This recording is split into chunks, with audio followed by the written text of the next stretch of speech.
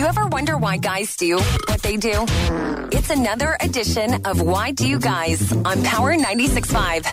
But why do guys try to give you advice or tell you how you should have done something differently, but when the time comes and you give them that same advice or you turn it around on them, somehow that's not okay, or no, this situation is different.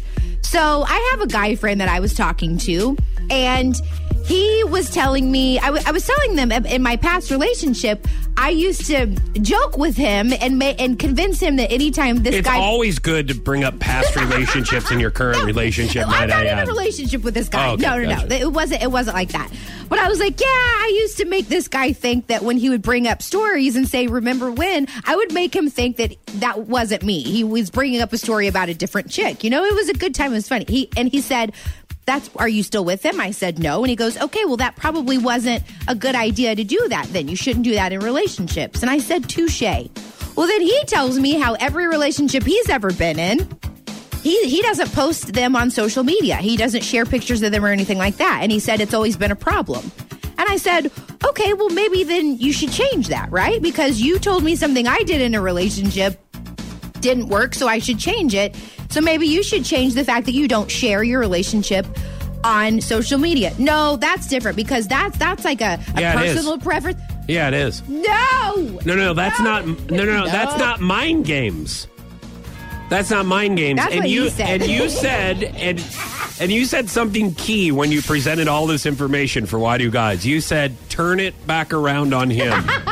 And those are danger words. Those are danger words. Okay, but you can't have certain rules for other people. Like, you can't say, okay, you need to do this, but then when it comes to your own life, you don't do the same thing. I agree with you there, but this specific example does not comply with what you're saying, because this is totally different than playing mind games.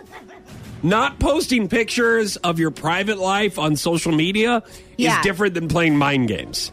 And if it's because a girl wants you to put all this information about her and you, that's something you have to work out in your own relationship. But so there's my point. That, like, let's take the specific examples out of it. If you're doing something in all of your relationships that has caused the demise of your, like, that one thing has caused, like, it's been a problem, then you probably shouldn't do it anymore, right? Which was his point to me. Like, you like to gaslight him and joke with him all the time, and, you know, and it's like, well, that didn't work, so don't do it anymore. Which is emotional games that could destroy relationships. Okay. And you're trying to tell me that you're comparing emotional, manipulative games to somebody not posting pictures on social media. No.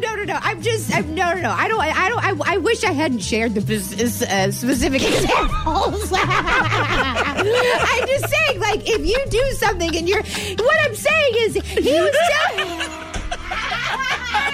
Get out of here. Get out of my face.